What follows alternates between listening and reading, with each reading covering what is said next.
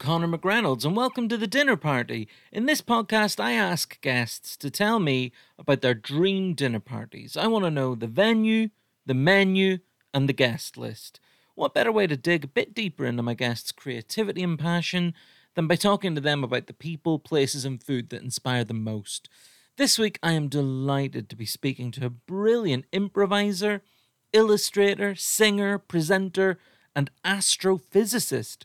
She appears in several Jericho comedy shows, including An Improvised Funeral, The Show That Must Not Be Named, and Murder on the National Express. I am so excited right now to be speaking to the fantastic Dr. Josie Peters. Josie Peters, thank you so much for joining me on The Dinner Party. How are you this evening? I'm great. Thanks for having me. I'm excited to have dinner.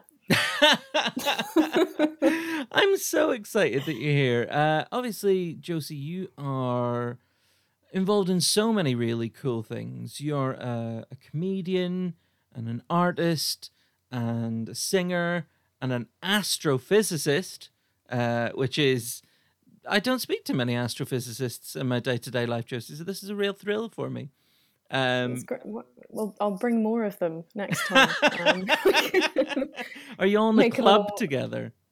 Yeah. We call ourselves like the Constellations. And, That really does sound like an actual Oxford thing, doesn't it? Like the Constellations. It really does sound I feel like it should exist. I think you may have just created a group. Yeah, this is the beginning of new exciting... Well, I'm definitely not allowed in because I was reading all about kind of you and your work today and your fascinating dinner party guest that we're going to talk about later. And I literally laughed out loud at a point earlier when I was reading like your profile, I think on the University of Oxford website, and it was sort of explaining what your work was. And like, I know it was written in English, like I recognized the language, but I understood nothing.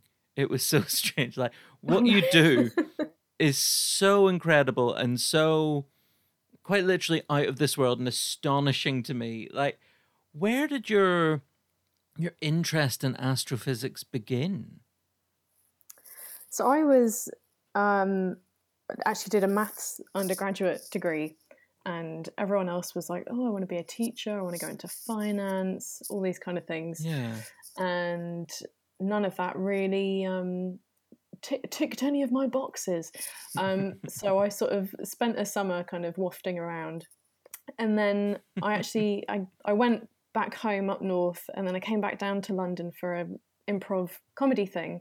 And while I was there, I went to a photography exhibit at the Royal Maritime Museum in Greenwich. Oh, yeah.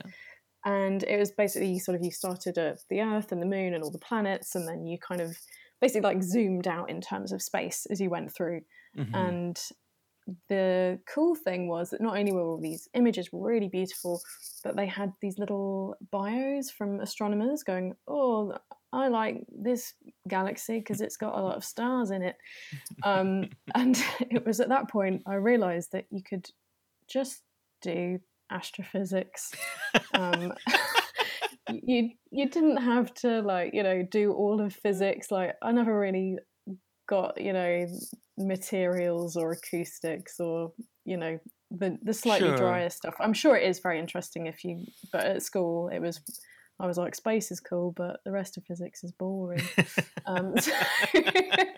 So when I found this out, it was like, oh my gosh, great. And I basically, I worked for a year saving up the money to go and do my master's in Manchester, and then applied to like 8 PhD programs, and somehow Oxford took me. So wow, that was how I ended up here. So your astrophysics PhD just came out of seeing a really cool exhibition. Yeah, and I think, I always kind of value trying to explain science because I hate that it can be impenetrable. So like my bio that you read is more kind of aimed at a fellow astronomer. Yes, of course. So it's kind of packed full of all the jargon.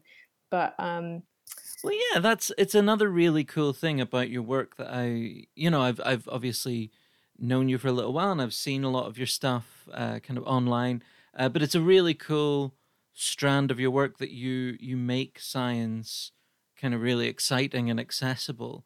Like you do a lot of stuff on social media, you know, on YouTube and stuff. You release videos.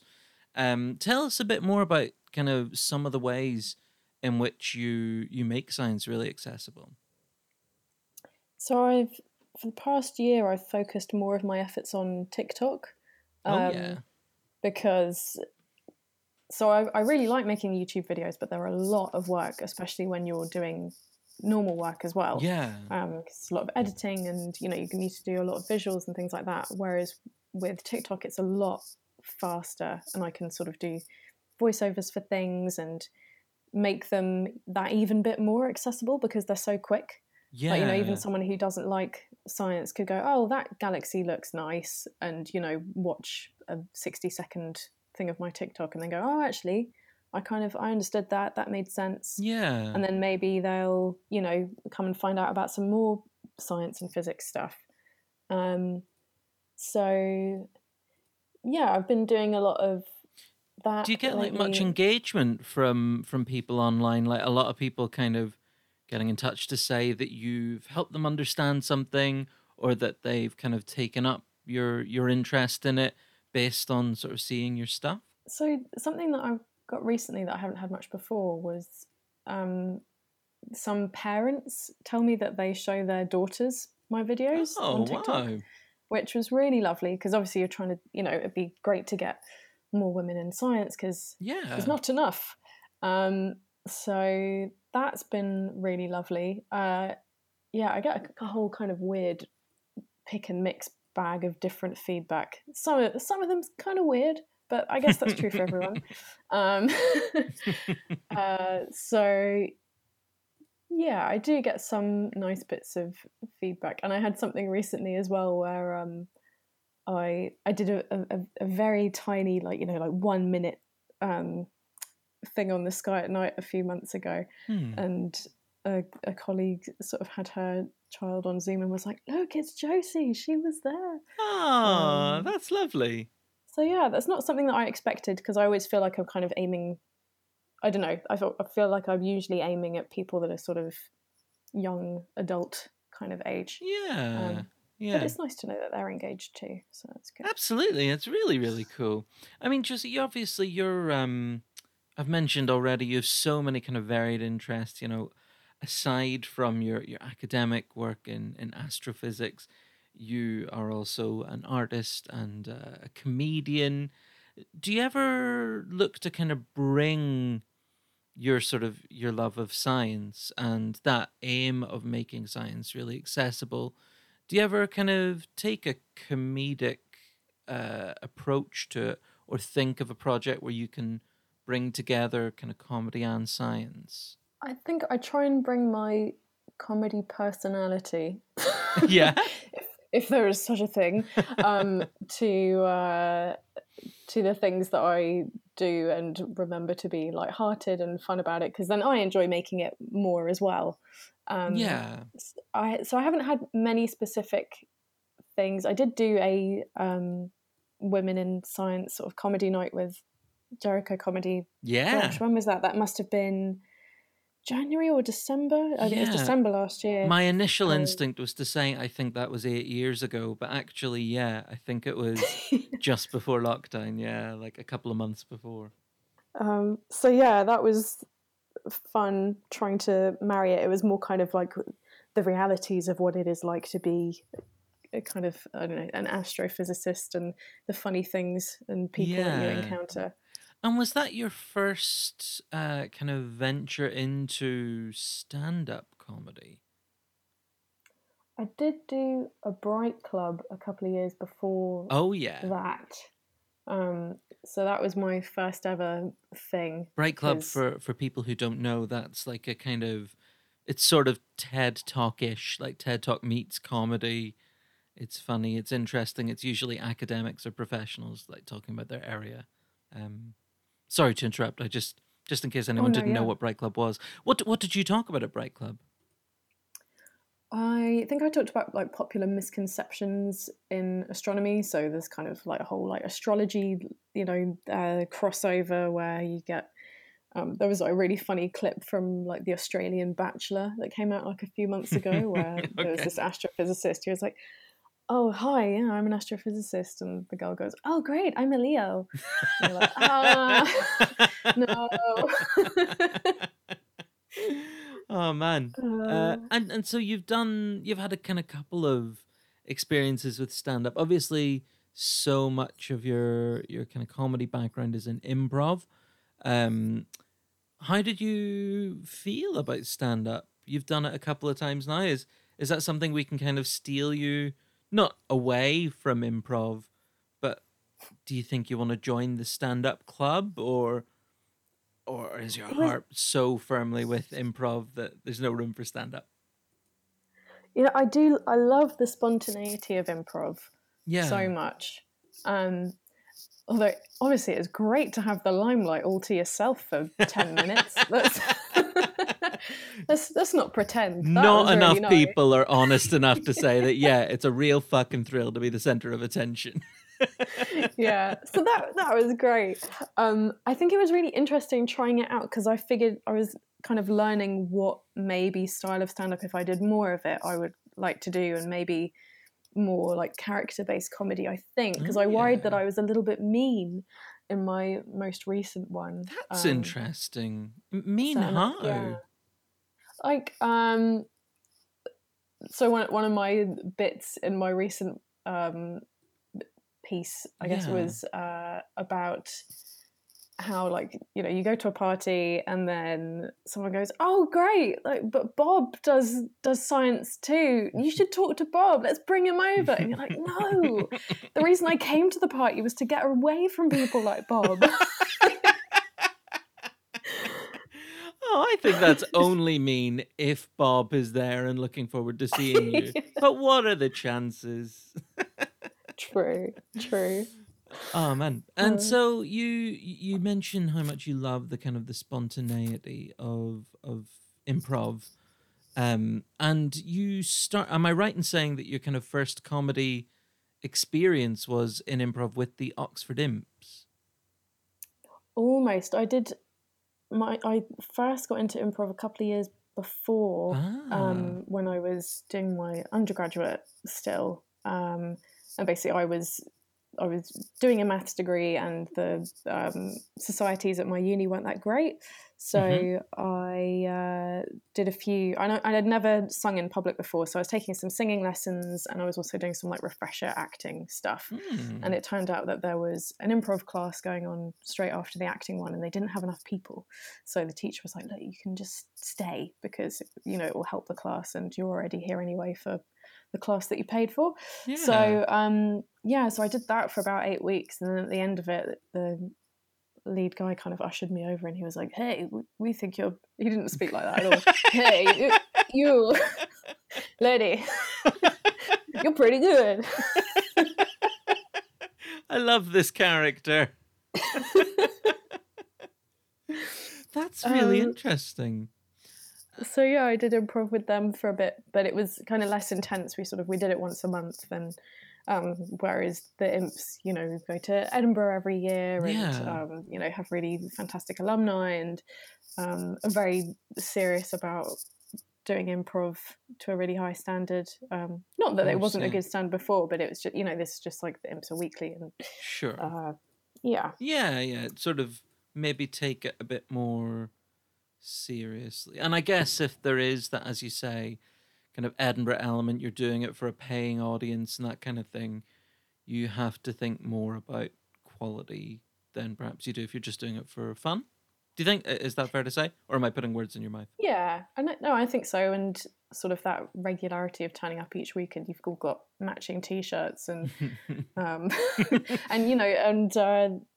getting booked for gigs for various people as well, and then and then inevitably the other things happen, like the Harry Potter stuff that we do, and that's one thing. Obviously, with lovely Jericho Comedy, who produced this podcast, you're a big part of our kind of improv output. You're involved with an improvised funeral, which is quite literally what the name suggests. The Harry Potter theme More show, the fun show than that it must not be named. sounds.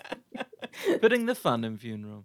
But tell us, what's the... Because obviously it's very different doing a kind of longer form piece of improv, like over the course of an hour, you're telling one story, whereas like maybe a lot of what the imps do is kind of shorter form, like a few games, and it sort of switches it up, gives different people different things to do. But in that kind of longer form improv, like there's so many different skills at play there. There is, I mean, you're acting, you're writing, you're pacing the story, you're taking on board like audience suggestions and everything. It's such an incredible and envious or enviable skill set. But yeah, like how different are those things to someone like me who can barely improvise, as this interview is clearly demonstrating? Yeah, what's the kind of difference between that shorter form, those sort of games that you play, and the longer form storytelling improv? Like, I'm assuming you approach them differently. Yeah, you kind of, when you're doing the short form stuff, you can be very free and very silly because there's no consequence. Yeah. You're doing a very short game and you can say a ridiculous punchline, and there's a great amount of fun that you can have in that, and it's a very quick payoff and you get very big laughs very quickly. And as I say, it allows you to be more silly to begin with, whereas if you start a long form improv totally absurd, then you're kind of derailing the whole story. So you do have to, as you say, approach it quite differently. And there are some different aspects to it that can make the payoff so much better. Like if you, I remember this was actually a long form. I think I had with the imps. Like there was a scene where I think I was a teacher for some art student, and then the student went on his journey, and then sort of I came in at the end and like sort of helped tie the story together, and sort of the payoff of being like, that was narratively so satisfying. And just kind of that you have to hold back and not like jump into the scenes all the time because you're wanting to make the story good. Yeah.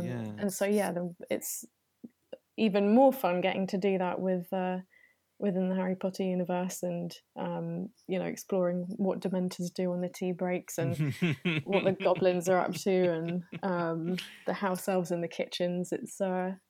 it's a lot of fun. We obviously had the pleasure of improvising ish together. This is sort of a different kind of show again. I think we were involved with Murder on the National Express for Jericho Comedy, an improvised murder mystery set on board a moving coach. Obviously, though, there are points in that story that we know we have to hit because it is the same story each time, but we're surrounded on all sides by an audience of people asking our characters questions. And that's quite a different thing again. It's sort of halfway between a play, I guess, and improv.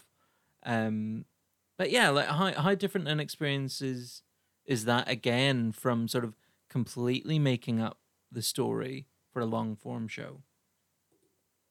I've really enjoyed it a lot. I think that a lot of the weight is taken off you in a way because you know what the plot is and you know when you have to come in and speak, and so that's really nice. And I think another really fun thing was, we started doing the shows, and then the more shows we did, I think you could sort of explore your character a little bit more. And so as you say, even though there's that sort of semi-scriptedness in that, like, we know who the murderer is and we know what, who's got what evidence and whatever else, but having that freedom to kind of be like, maybe I'll play the character slightly differently this time, or they'll have this kind of tick. So it's kind of fun to I really enjoyed having that mix of boundaries and not boundaries. Yes, I totally get that. Yeah, I mean, you're involved with so many kind of really cool things, but obviously the last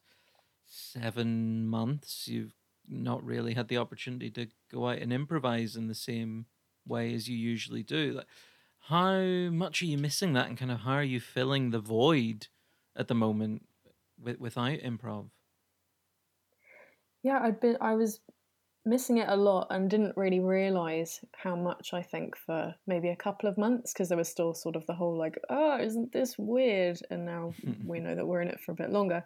Um, but so I started a little bit just by going to sort of a group Zoom singing class, which is Ah. as bizarre as it sounds because we're all on mute. What? You, That's not what yeah, I would expect from a singing class. Like, sing, but I don't want to hear it. yeah. Well, you can just imagine the level of feedback. You only need one person, right? Who's got who's not wearing a headset for it to all go Of wrong. course, yeah. Um, so it was really funny actually because it was with the same company that I did my original singing lessons with back during my undergrad degree, Okay. and it was kind of odd because it was almost like exactly the same. Because when you're in your group, you can there was maybe one lesson out of the 5-6 weeks or whatever that you would hear each person sing, but when you're singing in a group, you mostly can't hear everyone else Sure. anyway. Yeah. So, but it was really nice to have like a rhythm of like, let's warm your voices up again. And it was all musical theatre, so it was fun to perform. Yeah. But yeah, so I've been doing a bit of that. And then I, on weekends, started getting my partner to film me doing weird characters for Instagram. What? I've since released someone called Jardinier Jardin into the world who has a little gardening show on my Instagram. So yeah, I've been playing with that a bit as a way to sort of still get some sort of performance in, and Yeah. trying not to be too precious about it, because although the internet is kind of permanent, it also kind of doesn't matter. So Yeah. yeah, not being afraid to like just put silly songs or whatever it is on there, just to encourage that sense of play again. That's very cool. That sounds really, really fun. I mean, one thing I love and one thing I feel really, really lucky for is like with these podcasts, the Jericho Comedy Podcast, which I do for Jericho, and also this, the Dinner Party. I get to speak to brilliant creative people like you, people whose creativity is so like multifaceted, and obviously your interests and experience are so varied and interesting. Like from astrophysics to art and comedy and music, podcasting, all these really cool things. Um, like one thing I really like to talk about as well is kind of authenticity, and it's sort of something that particularly comes up with stand-ups, like because you're writing and performing stuff that in theory you really care about and that it's important to you. That's why you're talking about it in the first place. Do you feel that with your like all your kind of creative outlets that you can be really authentically yourself, and like can you bring aspects of kind of one area of interest and another kind of together in interesting ways? Um, yeah, like I guess what I'm asking is kind of how do all of those various interests kind of merge together, and what for you feels like the most authentically Josie Peters kind of creative project that you have? So I think this is almost something that is going to emerge from the ether, as as it's kind of one of these things that I have kind of been keeping them all quite separate up until now. Mm-hmm. And I think authenticity is really important. And I think people are starting to realize that more now, as like people are getting kind of fed up of airbrushed Instagram people and things like that. That it's kind of becoming more of a I don't know, a general consciousness, as hippie-ish as that No, sounds. I get it. I get that. Yeah. But yeah, I think authentically for me, I feel most myself when I'm kind of being the very silly comedy people. Mm-hmm. So to me, that's kind of a very pure form of expression, because it's very instant and visible, Yeah. and that sort of comes through with the art. And I think with the the science side of things, that's kind of taken a little while to catch up, because I think you see what a science presenter is, and you go, oh yes, well, hello, welcome to science time, and I'm going to be very serious now and tell you all the details. Whereas, in fact, scientists get stuff. Well, they try not to get stuff wrong all the time, but what I mean is that people who present sciencey things are also humans and make mistakes, and kind of not worrying too much about, there's an inevitable person who's sat in the background going, oh, well, actually, I think you'll find it's like this. Because they're going to be there no matter how much work you put in. Yeah, of course. Yeah. That's definitely something we get a lot of. Oxford comedy shows are like the most accurate heckles you'll ever experience. Like you hear people... What have you had?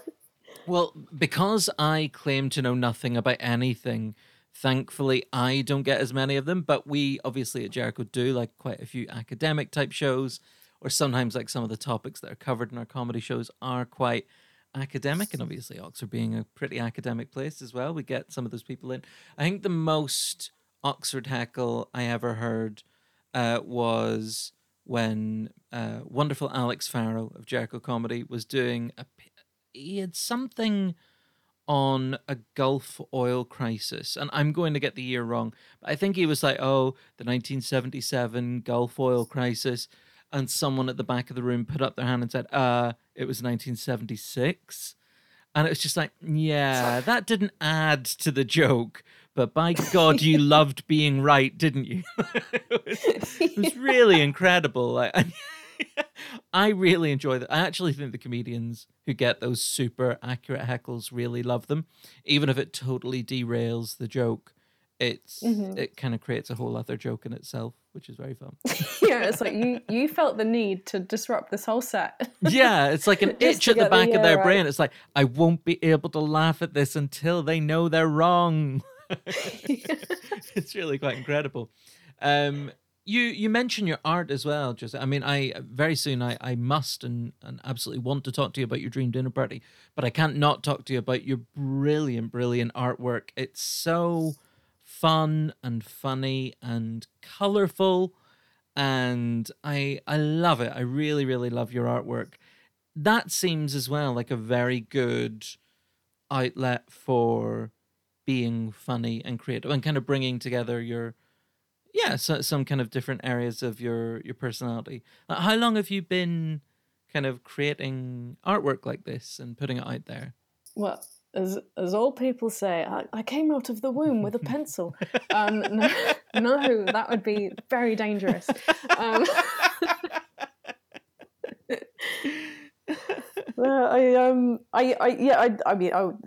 was one of these kids that, well, I did have a Game Boy, but then also my mum would always pack a pad of paper and a pencil in a handbag everywhere we went.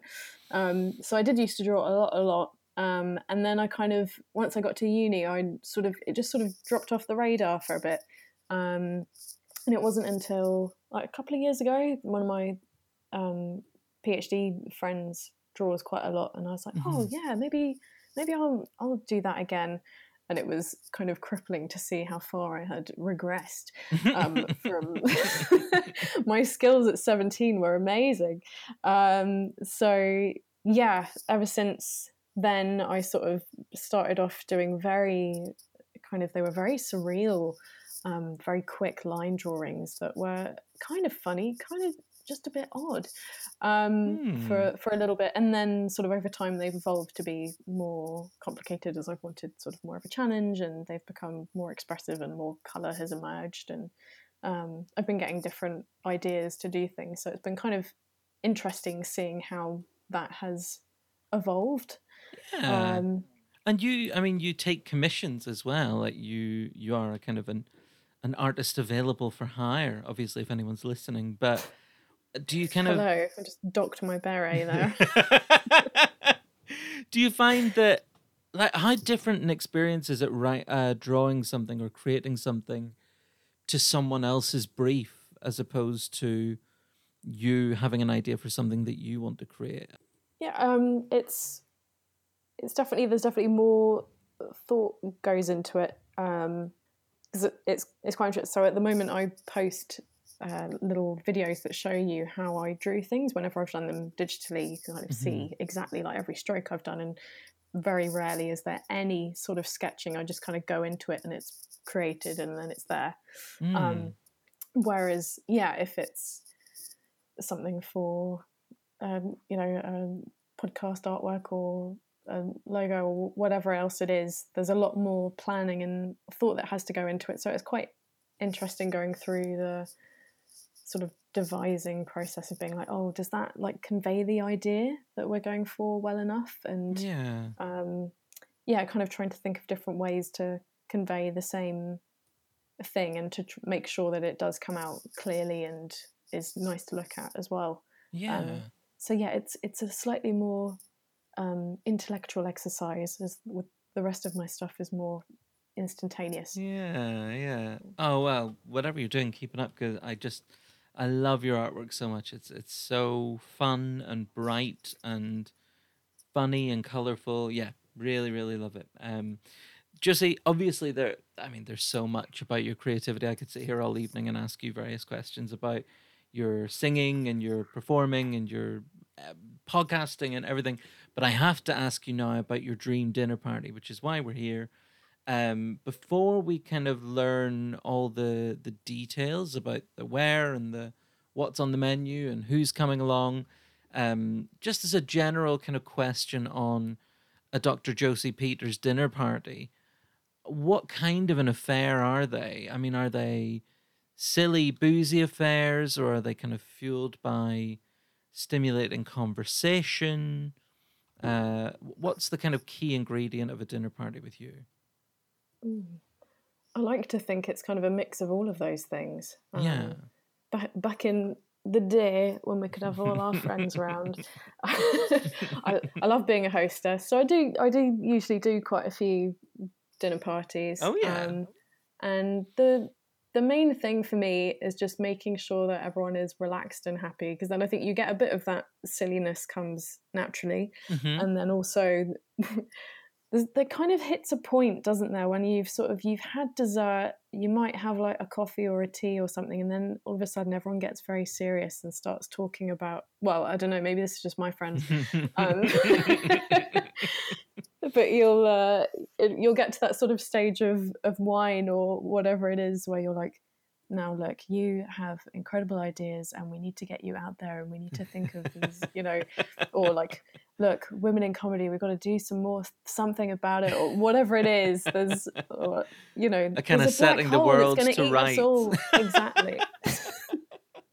Yeah, I think we should be talking more about this black hole that's going to eat us, but I don't know, maybe we shouldn't. Maybe ignorance is truly bliss. Would you like some cheese? I mean, that's, yeah.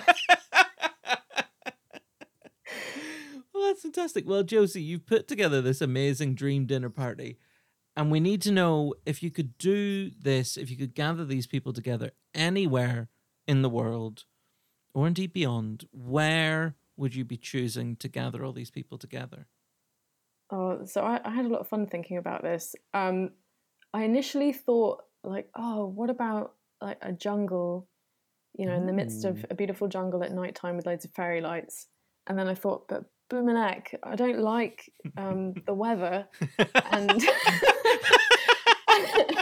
and also it's such a big thing to dislike, Josie. I mean, well, I like some weather, but jungle weather is like really humid and hot. Everyone would be a bit uncomfortable, a bit sweaty, and there'd probably be like a really dangerous spider or a snake or something that would just like ruin the whole evening. Yes, and that suddenly stops being a dream dinner party, then, doesn't it? Exactly, yeah. So I was kind of trying to think of like, right, so if I had to actually implement this, maybe I would just like take over the Rainforest Cafe, or I love that. Because the last time I went, I was 10, and it was the best thing that had ever happened to me. It was just like, we went and sat down in this corner, and they had all the jungle sound effects, and then this gorilla started like making noises behind us, and it was just, it was great. Amazing. I think the only thing I would change would be like, before the dinner party happened, I would take the rest of the building off, because I would like the night sky. Yeah. but then I would also stick googly eyes on all the animals and also pre-record like different things for them to say. Almost turning it into a kind of cartoon rainforest, but a real life one. That is amazing. That is definitely a location for a dinner party and an idea that we've not had in the series yet. Sticking googly eyes on animals in the rainforest. Amazing stuff. Well, we know where we'd be. We know there'd be googly eyes aplenty. So what we need now are some guests. Your first guest is an actor who, despite having no formal acting training, won a national writing contest and used the winnings to get an entry into the Spotlight directory. She's gone on to earn 2 Oscar nominations, 6 BAFTA nominations, winning once, 8 Golden Globe nominations, 5 Emmy nominations, winning once. You're inviting Helena Bonham Carter. Yes, I'm very excited. I can't wait to see what she wears. Oh, is that a big attraction to having her along? Because she is famously stylish.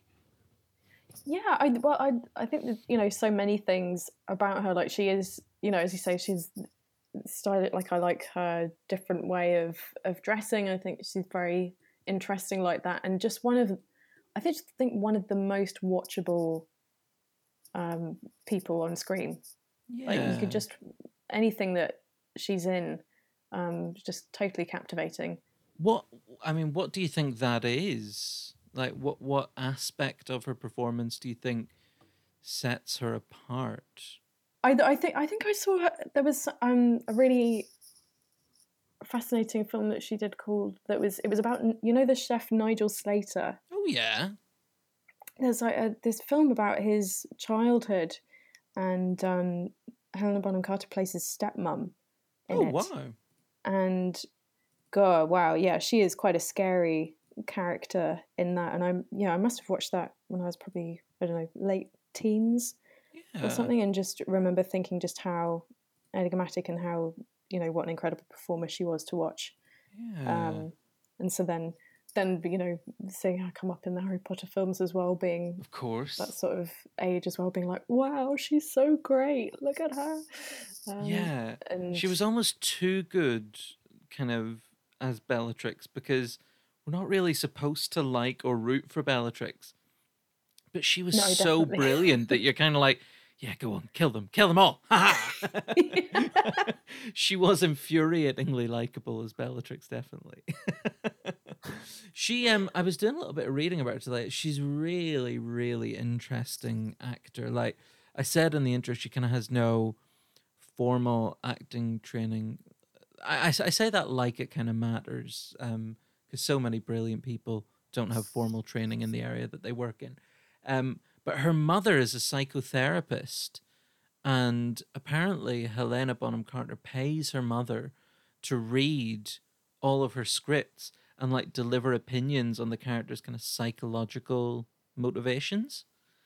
So that sort of fire that you mentioned, and like that kind of thing you detect in her characters, that is in large part born out of the fact that essentially her characters have already had a session with a psychotherapist. And so she knows so much about their kind of motivations and everything. It's really, really interesting hearing her talk. There's a great clip of her on Stephen Colbert's show talking about Princess Margaret in The Crown. And she really speaks about her like she sat in on a therapy session and knows a lot about her. It's quite amazing. Because didn't she as well talk to a medium about Princess Anne as well? Not Anne, sorry, Margaret. Oh my God, I don't know. It sounds like the kind of mad thing she would do. Yeah. I think she did summon her. I don't know. Actually, Princess Margaret spent a delightful day on set at The Crown. Yeah. You know, I think she did it sort of out of fun. If I remember the interview rightly, it was like sort of with her and Olivia Colman. Okay, yeah. But, you know, still just like something to do nonetheless, and seeing that I think Margaret approved, and that's amazing. Thought it was good. That's so. But yeah, funny. I think it's just that thing about her that like you can see that she's enjoying what she's doing so much. Yeah, I think that's what makes it such a, you know, that's what makes her performances really light up. That's a really good point. Yeah, some actors I think you mentioned that. That's so true, because some actors really do seem like it's just a job, like, and they seem tired by their acting sometimes. Like, I Hmm. don't know, but yeah, she really seems to have fun with everything she's doing. That's a really good point. What do you think she'd be like as a dinner party guest? She has so much fun as an actor. Do you think she would have fun at a dinner party? I think so. I imagine she would have a lot of stories and interesting things to talk about for sure. Oh yeah. And would definitely be good at telling those. Yeah, Um, yeah. Is that what you would kind of be hoping from her? Like, if you've got her there, would you be asking her for sort of stories from the set, or yeah, what would you be hoping from her? Like, I mean, ultimately, as I say, I do just want everyone to just have a good time. Like, if she's not in the mood to tell a story and she just kind of wants to sit back and enjoy the food, that's fine. Um, but I would love to, yeah, talk to her about some of her roles and yeah, find out more about this psychiatry aspect to it and sort of how she approaches it and yeah. um, goes through everything. And I always think it's interesting knowing the characters that people have enjoyed playing themselves. Like, Oh yeah. whereas there might be something that people have enjoyed watching more, but is that necessarily the thing that actually the actor enjoyed portraying as That's much? interesting. Yeah. Um, So you'd want to know kind of a bit more about what she's really enjoyed doing. That's very cool. I think that would be a fascinating conversation. Well, Helena Bonham Carter is a great start to your dinner party, a superb first guest. Your next guest is a comedian, writer, artist, and presenter who rose to fame with the hit comedy The Mighty Boosh. As an artist, he's had work exhibited in places like the Royal Albert Hall, and he's one of the co-presenters of the Great British Bake Off. You're inviting the quite unique Noel Fielding to your dinner party. Yay!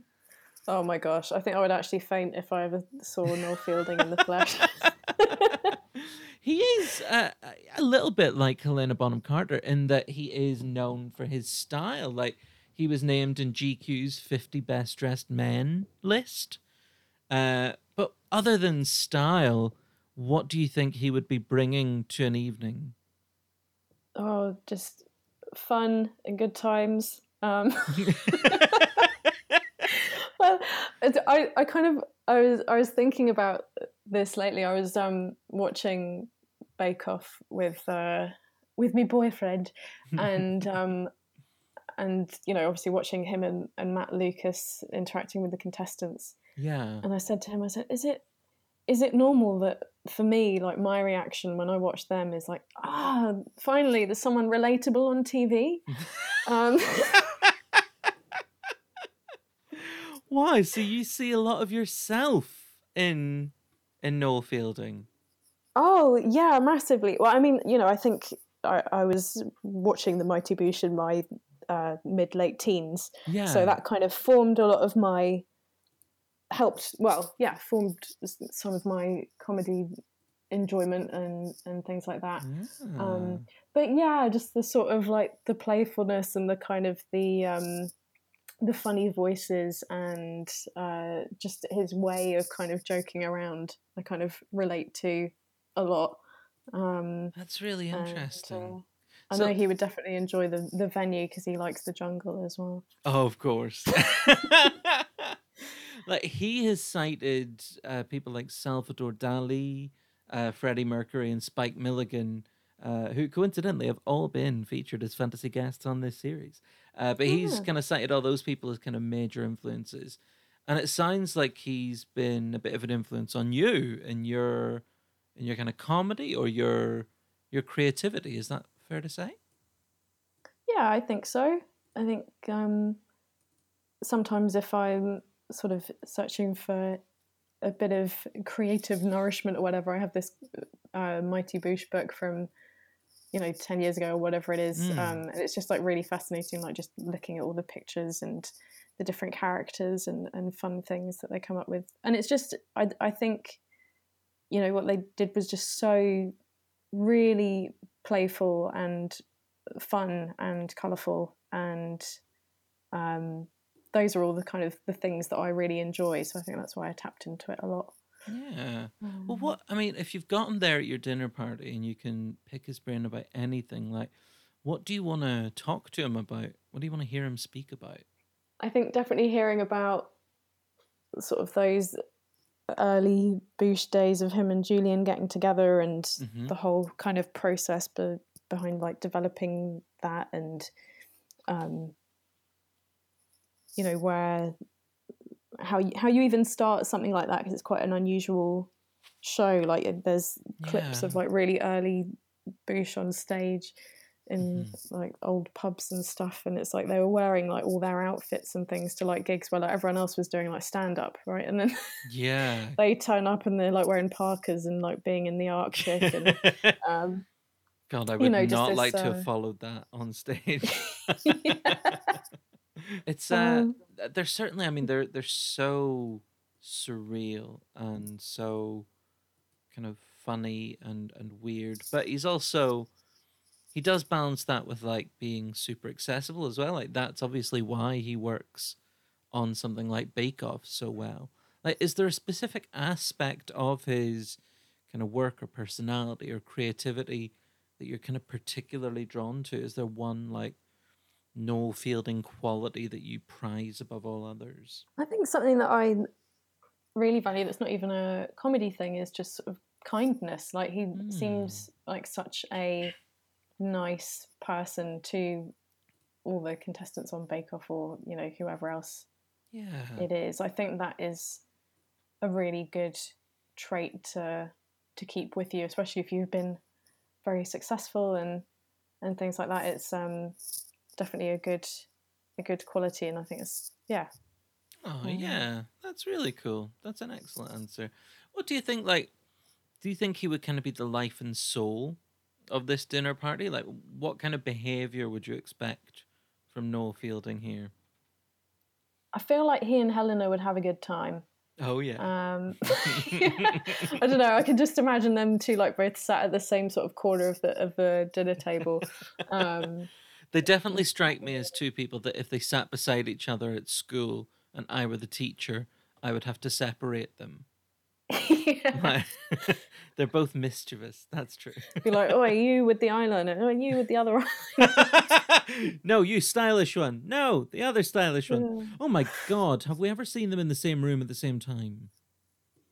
Have we just come on to a theory? I'm putting it out there. Noel Fielding, Helena Bonham Carter might be the same person. Could well be. Just shape-shifting person. That definitely would be the kind of weird skit. Like, he would come out and say, oh, I was only joking. I was Helena Bonham Carter the whole time. I'd be like, ah, man, no. Got us again. Is he have you ever had the chance to see him live? Yeah. Back in...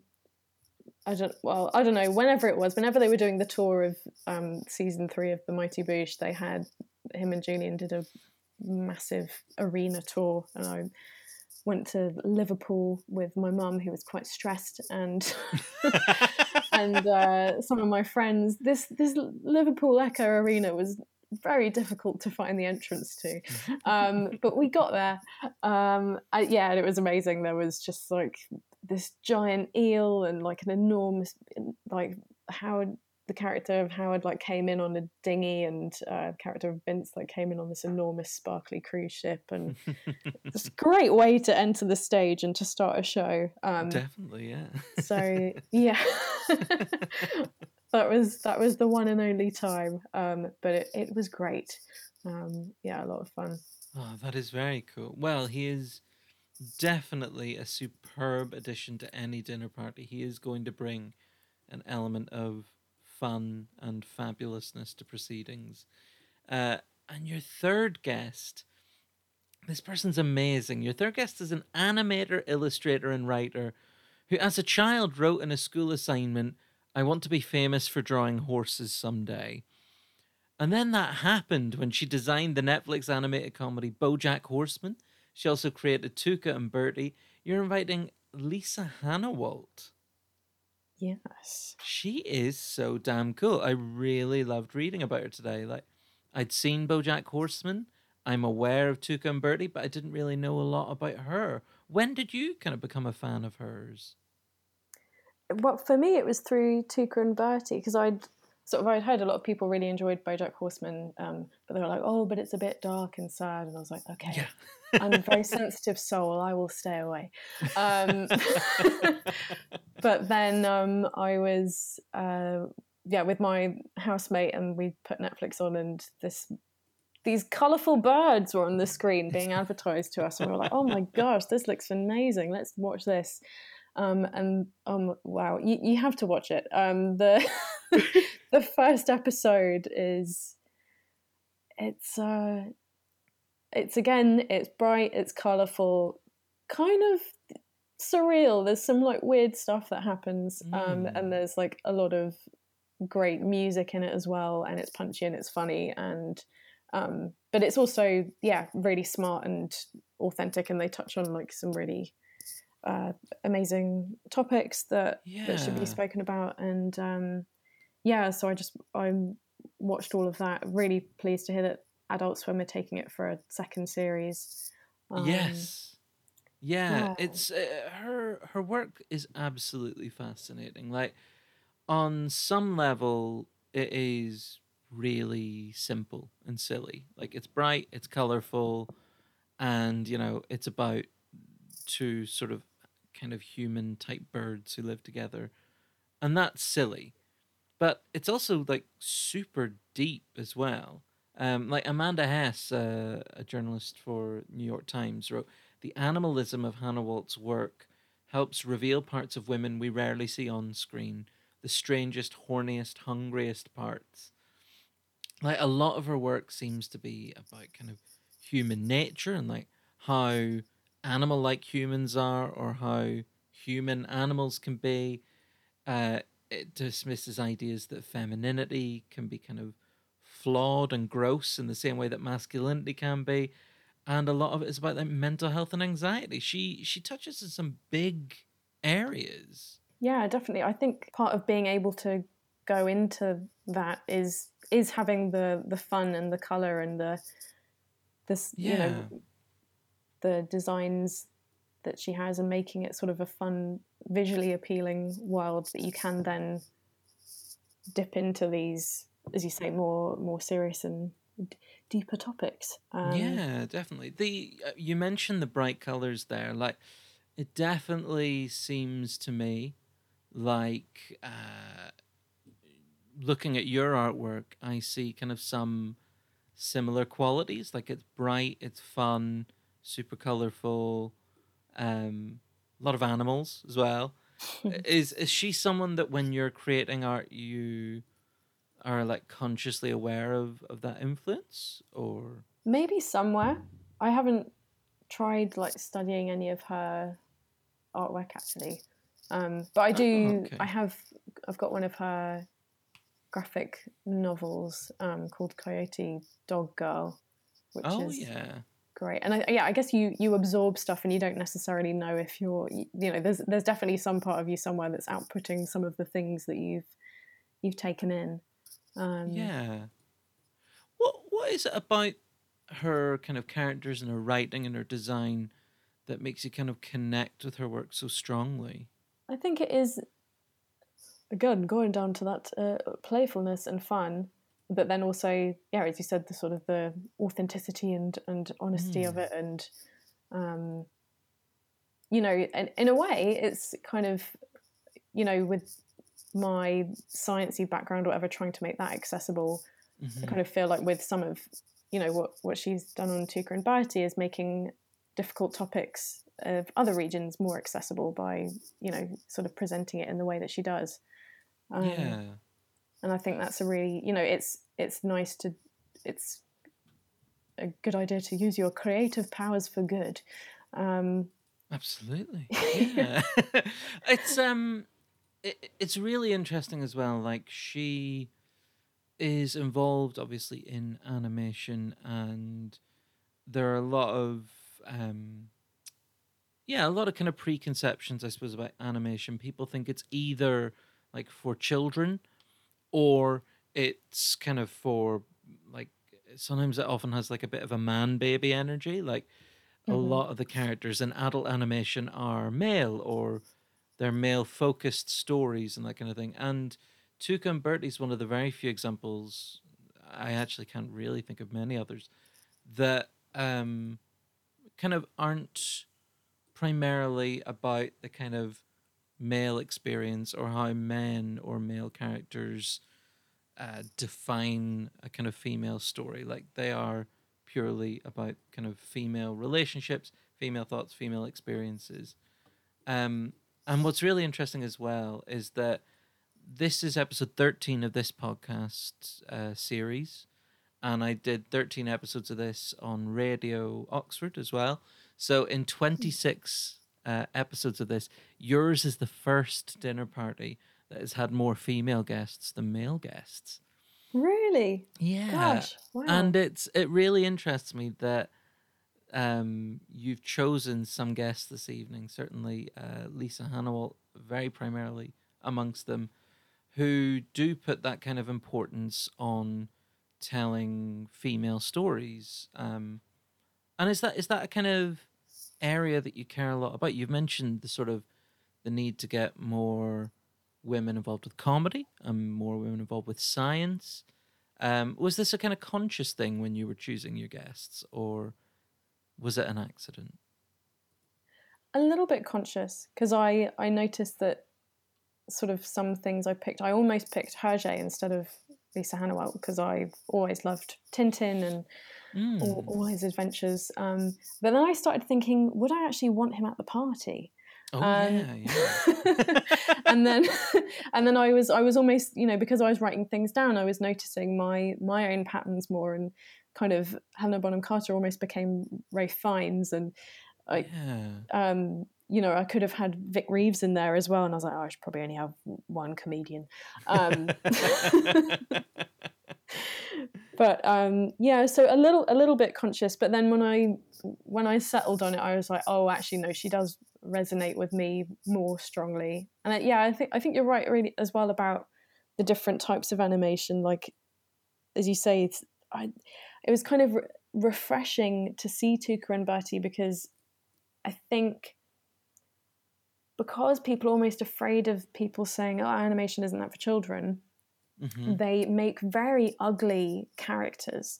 And you, as you say, a lot of those kind of more like man-baby-esque type shows, like the characters are all kind of a bit hideous to look at, and like it's kind of, I feel like it's a retaliation to being like, well, it's drawings, but they don't look nice, so therefore it's cool. So, men are obsessed with being cool. That is really interesting. I've not seen Tuca and Bertie, but having done a bit of reading today about it, it seems like kind of anxiety and the way that some of the characters' mental health seems kind of central to the story. Is that something that you would kind of be interested in talking to her about? Because Lisa Hannawalt is a very anxious person. She speaks a lot about her anxiety. Do you think that would be something that you would want to hear about? Or, like if you have her there, what do you kind of want to ask her about and talk to her about?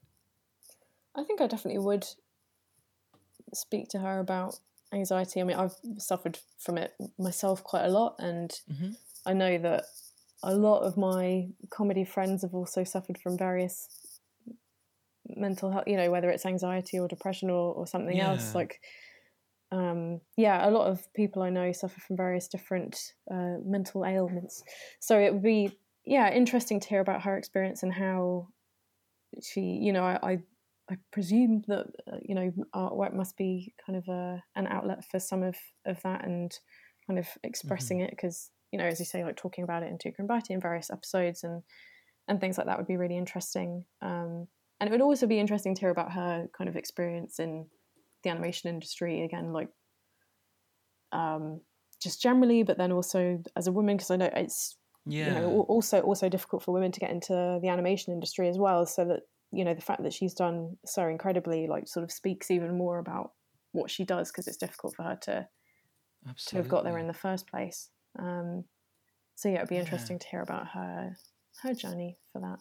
Yeah. Oh, she's just amazing. Like I end up like reading so many kind of articles about her today and like watching. I'll send you a link later. In fact, I'll put the link in the episode description. That's the thing I'm supposed to do on a podcast. I will put the link in the episode description. There's a great video where she talks about her work and her attitude to her work. And yeah, she speaks so brilliantly on it, and she has loads of really funny kind of sketches and illustrations up on the screen behind her. And yeah, it's a really great video. I think if you like Lisa Hannell, as you clearly do, I think you'll enjoy this video. So I shall send you the link, Josie, but I shall also put it in the episode description so that the listener can enjoy it too, because that's only fair. Your next guest, Josie, is such a brilliant choice. It was a name that when I saw it, it literally made me laugh out loud because it was just so unexpected. This person is a 32-year-old from Newcastle under Lyme. He's 6'3" tall and weighs 186 kilos. And in 2017, he won the World's Strongest Man competition. You're inviting the Beast, Eddie Hall. Yeah, Eddie Hall. Josie, what? Oh my gosh. You don't Where understand. does this one come from? World's Strongest Man is a very big thing in my family. Wow. When Christmas and New Year rolls around, all of the Peters come together and we sit and we cheer them on. But Eddie Hall is extra special because he's from near where I come from. Well, where I half come from. Okay. So not only is he from England, UK, he's also, as you say, from Newcastle under Lyme, pretty close to Stoke-on-Trent. That's my neck of the woods. I used to work at a cinema in Newcastle under Lyme for about a year. Oh, yeah? Yeah. He is obviously super impressive. Like, he's a very, very big, strong man who can lift lots of heavy things. But what do you think that would translate as, like, as a dinner party guest? How do you think he would fit in with your other guests? And, like, what do you think he'd be like at the dinner party table? Well, to be honest, I would kind of hope that he would lift the table up at some point, or some of the guests. Not in like a performance way, but just to be like, Eddie, come on, mate, we know you can, would you? Because this would be hilarious. I can definitely see Noel Fielding kind of encouraging that kind of behaviour. Like, can you lift this? Can you lift this? So I think that would be great. I also think he really fascinating. So he won World's Strongest Man. Yeah. And then he was like, right, well, I've done it now. See ya. Like, he retired, didn't he? Yeah, he I think it was his grandma was dying or something like that, and he was saying to her, you know, like, I'll win World's Strongest Man for you, Gran. And it's just so unusual compared to sort of every other competitor. You know, Zadrina Savickas has got, like, I don't know what, 4 strongman titles, and like other people will try and come back year on year to become World's Strongest Man again. So it's really rare to have someone who goes, actually, you know what, I've won it. I've been World's Strongest Man, and now I'm going to go back to my family and, you know, enjoy my life without all this crazy amounts of training. So I think that makes him, you know, does sort of set him apart from some of the other strongmen as having this really interesting attitude towards it. Do you think that's, like, would you want to ask him more about that? Like, kind of about the personality that sort of allowed him to walk away from it? Because that sounds like it would be very, very interesting to hear about from him.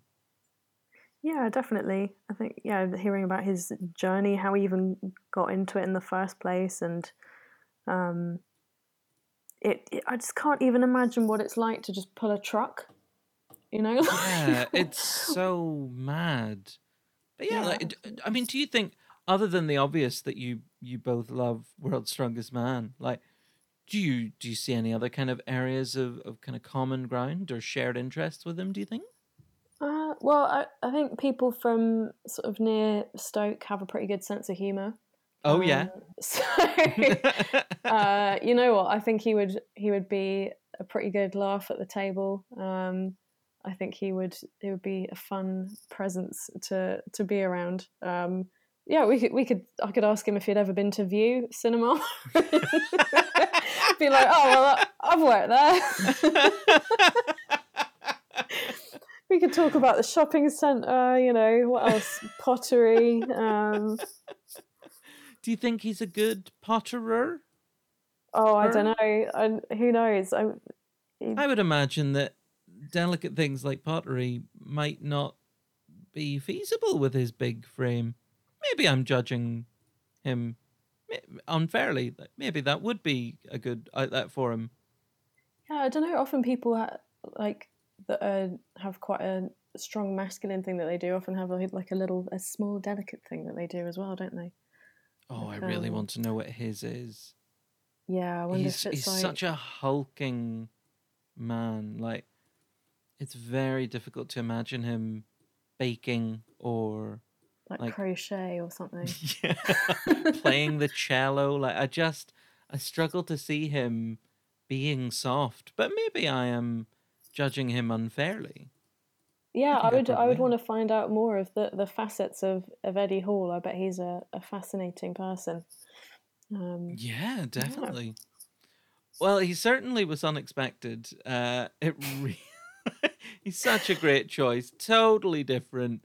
And yeah, just keeps things at the cafe very, very interesting that night. Eddie being there. Your final guest is a screenwriter, film director, and she's the chief creative officer of Walt Disney Animation Studios. She was the first ever woman to direct a Walt Disney Animation Studios feature film, and the first female director of a film to earn over $1 billion at the box office.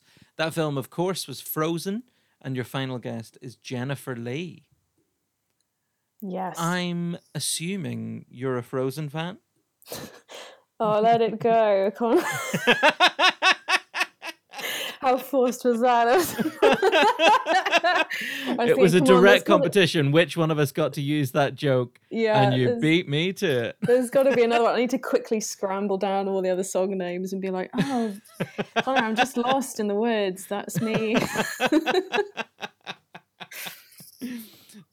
She's obviously an amazing writer and director.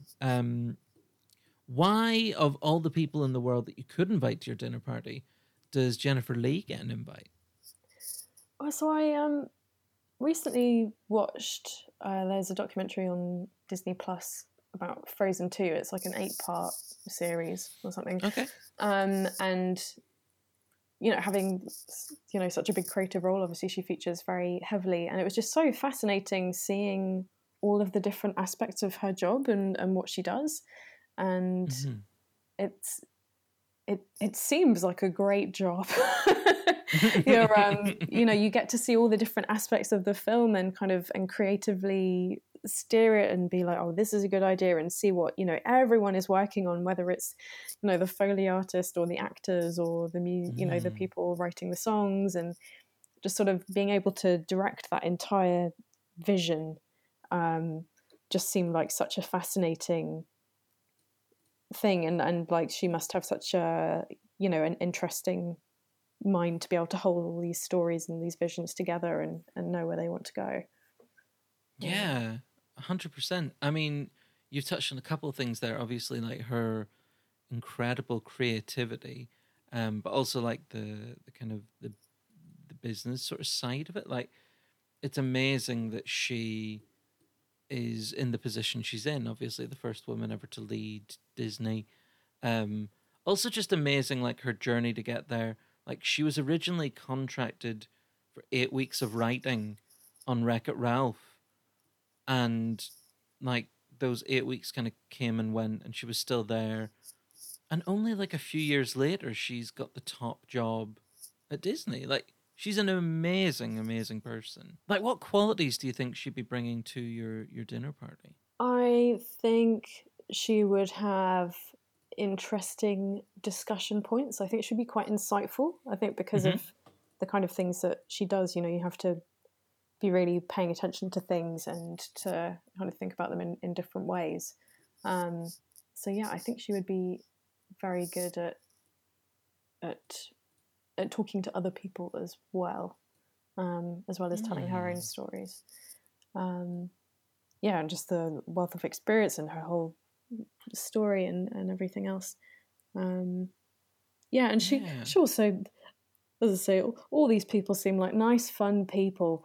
Obviously, this is a very vague and intangible thing to discuss, but they just all seem like great people from like all of the, things that you see about them, and they're, just I think that's an excellent and important quality for them to be seem like good people. Yeah, and they kind of got a sort of an intellectual side to things, but also this creative side, and sort of marrying those two together. Yeah, totally. She's someone who, I definitely, when I was reading about all your guests, I kind of saw some parallels between her and Lisa Hannawalt. Obviously as women in animation, but more so the kind of the female characters and stories that they bring to the fore. Obviously Frozen, in almost every Disney animation, the female characters are kind of dominated by the storyline in relation to a handsome prince or a man who'll save them or whatever it is.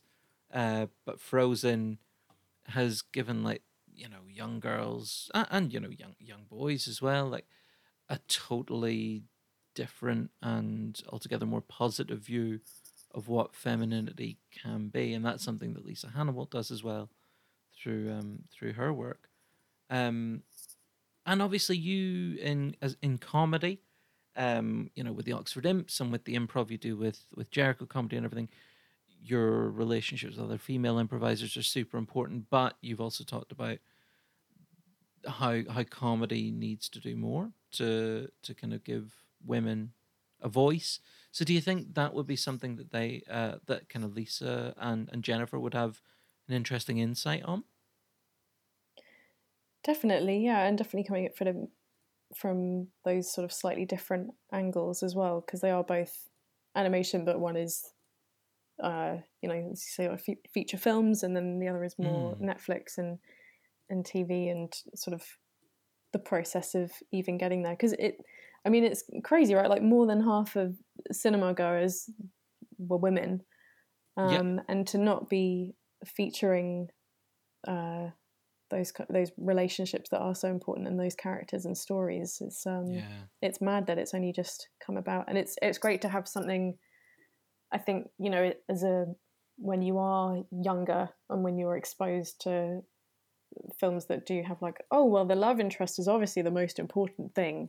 It's so great to finally have something else where you can go but no, your sister is really important in your friendships. And it's not saying that you can't also have romantic relationships and stuff like that, but just remembering that those other parts of your life are important. Because I think both men and women, you've always had friends who they get a boyfriend or a girlfriend and then they kind of drop off the radar a bit when that happens sometimes. So it's good to have those other relationships reinforced.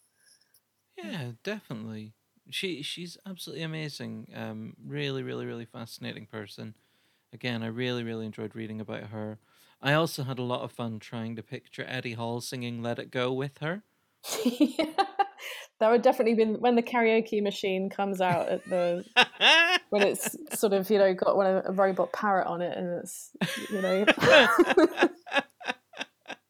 Oh man, I really need to see this now. I can't remember which guest suggested this. I think it was Laura Lex suggested that there should be an illustration of all these dinner parties done. And I kind of feel you should definitely illustrate your dream dinner party. All these people, Eddie on the karaoke machine with Jennifer, Noel and Helena in the corner causing mischief. This would be a great image to see. I'd love it. It would be amazing. You've put together such a brilliant group of people, obviously. Helena Bonham Carter, Noel Fielding, Lisa Hannawalt, Eddie Hall, Jennifer Lee. One thing I love to ask kind of all the guests who do the show is like, do you think there is a kind of common thread or a common quality that you see in each of those people? Like, you've mentioned kindness a few times, you've mentioned fun. Is that the thing that you kind of could say all of my guests are, or I chose them because of X quality? Like, what is it you think that kind of ties them together? I think, yeah, partly the kindness aspect, and also like there's kind of an interesting little nugget of truth that kind of runs through them all. Like in Frozen 2, there was this storyline where, spoiler alert, one of the sisters thought the other sister had died, and luckily she hadn't actually died in the end. But, not being afraid to go into those topics, and there's kind of like a slightly darker but very truthful side about Helena Bonham Carter's characters, and then Eddie, being fine to sort of fulfill his destiny of being strong man once, sort of thing. Yeah. I think that makes sense, right? Is that a I think that's I think that's really, really interesting. No, 100%. I also think that you've put together a really interesting group. Like, you would get such a fascinating conversation on gender with these people. Like, obviously Noel Fielding plays with gender in his kind of clothing and makeup and stuff, and Lisa Hannawalt, Jennifer Lee look at gender in such an interesting way. Eddie Hall is sort of like the kind of prototype alpha male. I think literally the strongest man. Exactly, yeah. Like, what's the number one male quality? Strength. Who's the strongest? Him. So he is like the alpha male. But yeah, I think you would have a really fascinating chat on gender. I would certainly love to sit down and kind of have a discussion with like Eddie Hall, Noel Fielding, Lisa Hannawalt on kind of what it is to be a man or a woman, or if that even matters, that kind of label. I think that would be very interesting. That was something that occurred to me anyway. Such a great group of guests, Josie. Really, really brilliant. The last thing we need to know now is what you would cook for these people. So first of all, you say that you enjoy a good dinner party. Do you enjoy the cooking side of it, or is that not your favourite part? I do enjoy cooking. I like providing people with a tasty meal, but I, I always try and make sure that it's quite relaxed to like put my guests at ease as well, as well as making sure that I can also be present and enjoy the evening as well, instead of being a chef. Well, what would these lucky 5 people be getting from your kitchen? Well, when they come through the door, they'd get a bottle of, maybe they would get a bottle. It's a fantasy dinner party. Why not? A whole bottle of champagne with a straw. That is setting a tone. That is start as you mean to go on in an evening. Yeah. Here's your bottle. Bendy straws over here. Exactly. And if you don't want to drink it, that's fine. We've got Schlur. It's all good. So we'd start off with that. There would be quite an enormous array of crisps. Oh, yes. Hummus, olives, a bit of cheese, maybe. Sort of fun little tidbits to start off with. Oh, and I've written here in capital letters, figs. Why do figs get capital letters? Oh, how important are figs to you? They're just one of those things that you kind of forget how delicious they are until you eat them again, and you're like, oh my gosh, I forgot about figs. I feel that needs to be like a slogan on a t-shirt. I forgot about figs.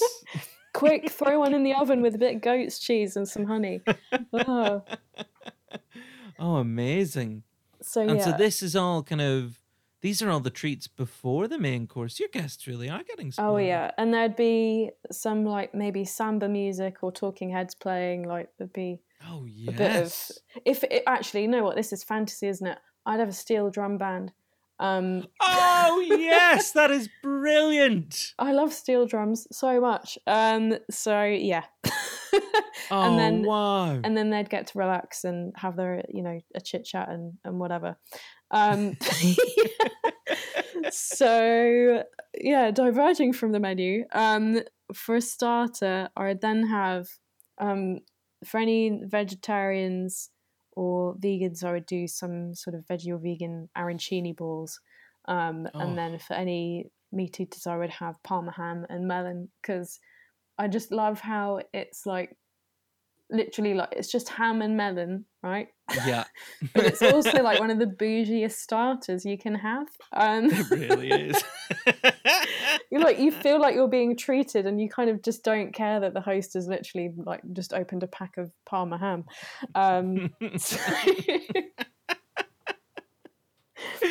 That's such a good reason to have it. And you're right, it's so classy, but they're just emptying ham onto a plate.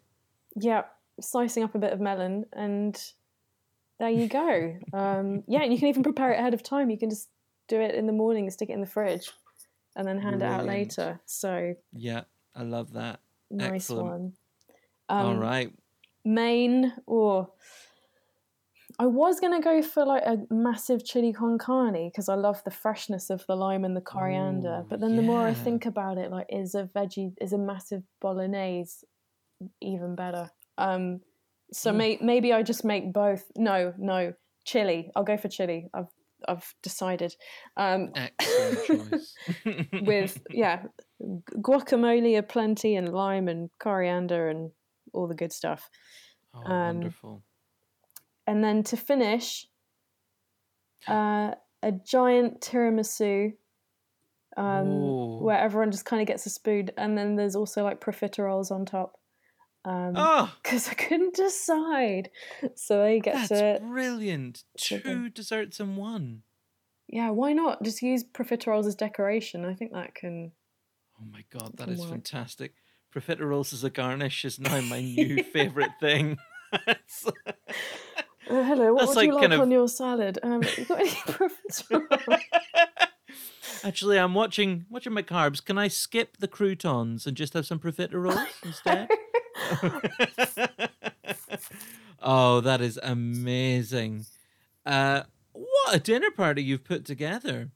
I can't wait. When are they getting here? This is the guilt I'm always left with. Like, we picture the best, like literally people's dream night. And then at the end, it's like, well, I'm glad you thought of that. Bye. I really feel like I should be saying, like, open your front door now and Eddie will be there. Oh my gosh. Can you imagine? He would like break all my chairs. I think he would be.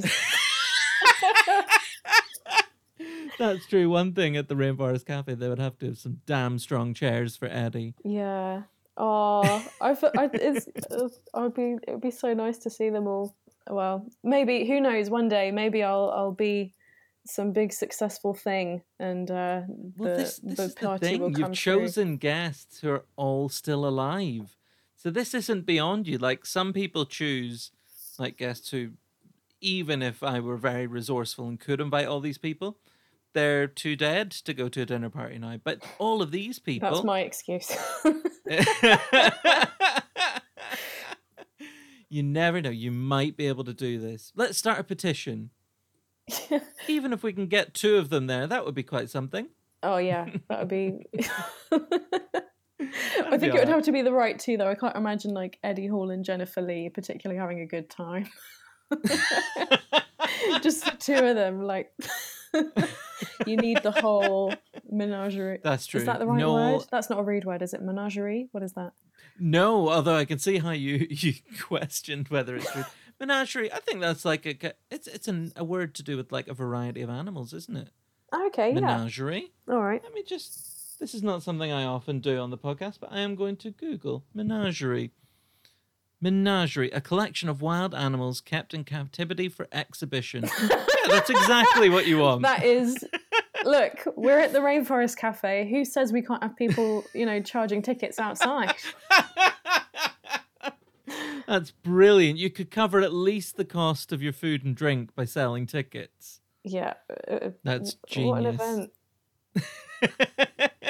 Josie, that is so great. Thank you so much for sharing your dream dinner party. If any of our listeners want to check out all of your wonderful work in science and comedy, your wonderful art, where's the best place for us to see what you're getting up to? Well, I have decided to have multiple Instagrams because I have. So if you like science, it's at Josie A. Peters. If you like art, it's, I'm going to say this very slowly, art, yeah, art. And if you want to see a bit of Jardin, and any online shows I'm guesting on, go to Josie Peters Comedy, all on Instagram, because that's the funnest place to be right now, I think. Wonderful. Well, we will add links to all of those accounts into the episode description, as well as a link to your wonderful website. And Josie, it's been such a pleasure. I really hope to see you again at Wonderful Jericho Comedy Show very soon. Me too. It's been wonderful. Thank you so much, Josie. Thank you. Thanks for having me. Cheers. Bye.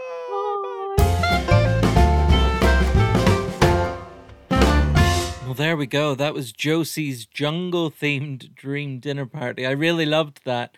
You got to check out Josie's work online. She's so amazing. We have added links into the episode description for all of her multitude of different accounts that she mentioned, and also for her wonderful website. So you can click on those links and see for yourself why I'm such a big fan of Josie's. I just adore having these conversations. I'm having the best time making this series, and I'm so grateful to everyone who's given up their time to talk to me for the series, but also to everybody who's been in touch to say how much they're loving it. I'd really love for us to be able to reach a bigger audience, so if you have listened and enjoyed any of these episodes, please do rate and subscribe and share and tweet about and all that stuff that you can do. The bigger audience we can reach, the more fun we'll have making the series. The Dinner Party is a Jericho Comedy production. You can follow Jericho Comedy on all the social medias or visit www.jerichocomedy.com for more information on all of our podcasting and live comedy events and everything we do. We're really great.